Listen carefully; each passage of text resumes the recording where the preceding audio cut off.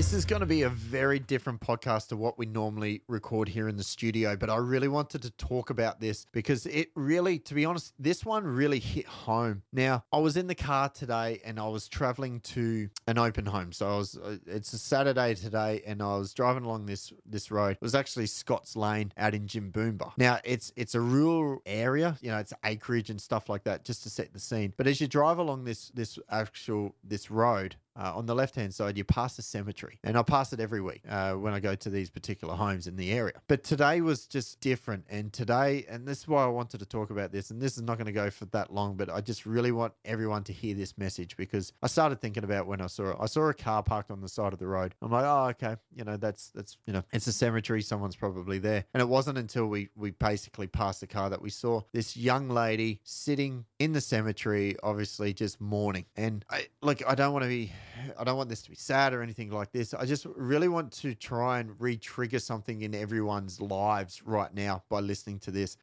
and to put it into perspective. And I had IROC next to me when we were driving along and I just said to him, I'm like, fuck man, that really just puts things into perspective. Like here's this young girl, she might have lost her mum, her dad, her partner, a brother, I don't know, a sibling.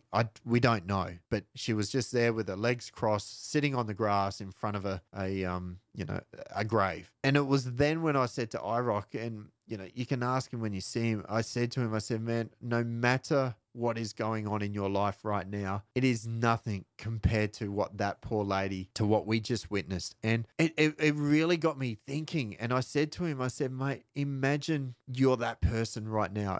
You've lost a lot. You've lost a loved one. You're there to try and reconnect to them, to bring some sort of closure. Who was it? How did they die? What was the circumstances? All these things run through your brain. But I said to IROC, and this is why I wanted to record this, is I want to ask you guys, what if I told you that on Monday that you were going to die? I'll ask that again and I'll let that sink in. What if I told you that on Monday that you are going to die? How would you look at your life? How would you live your life? Today's Saturday, so you've got 2 days left on this planet, life. How would you spend those 2 days? And I think it's when you start thinking about your life like this, the whole game changes. Would you have posted that negative comment or trolled somebody on Facebook? Did you leave the house today without giving your partner, your loved one, a hug and a kiss and telling them that you love them? Did you leave the house and not hug your kids? Are you there complaining about the job? If I told you that you were going to die on Monday and you absolutely hated your job, would you go back to that job? And I've got no doubt everyone would say no. What? And that's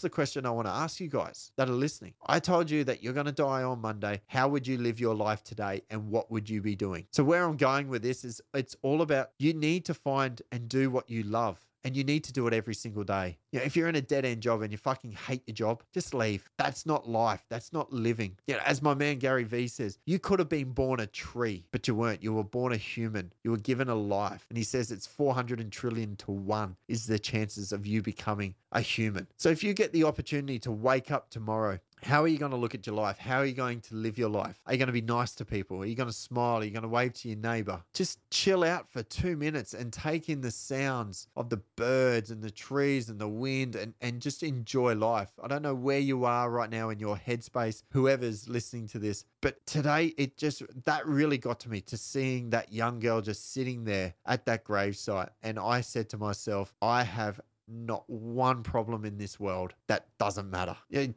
get shitty when someone cuts you off or speeds up to merge in the lane. You get shitty when someone posts a negative comment on your Facebook page. Life is so much more than that. We sit here, we dwell, we complain about every single little thing. So I want you guys to start living your life as if it was seriously the last day. Or I told you that on Friday that you're going to die. You got 5 days left on this planet and then you are going to die. How are you going to live those 5 days? Are you going to ring your mum and your dad? Is there any relationships there that are broken that you should just get over it and reconnect? I didn't know where this was going to go. I had to really just get this off of my mind because I saw it and I'm just like, man, that is just so shitty to see that. It just breaks your heart. They would do anything or give anything in this world to whoever that person was that she was there mourning the death of. She would give anything to get that person back. So if you have a loved one or you've got kids or parents or anyone, tell them that you love them. Give them a big hug and a kiss, because you just never know when this day could be over. And if you're in that sucky job and you love playing basketball or you love whatever, I don't even know. I've got a basketball next to me. That's why I said basketball. So whatever your passion is, just follow it, do it, find a way that you're happy every single day. Thanks for listening.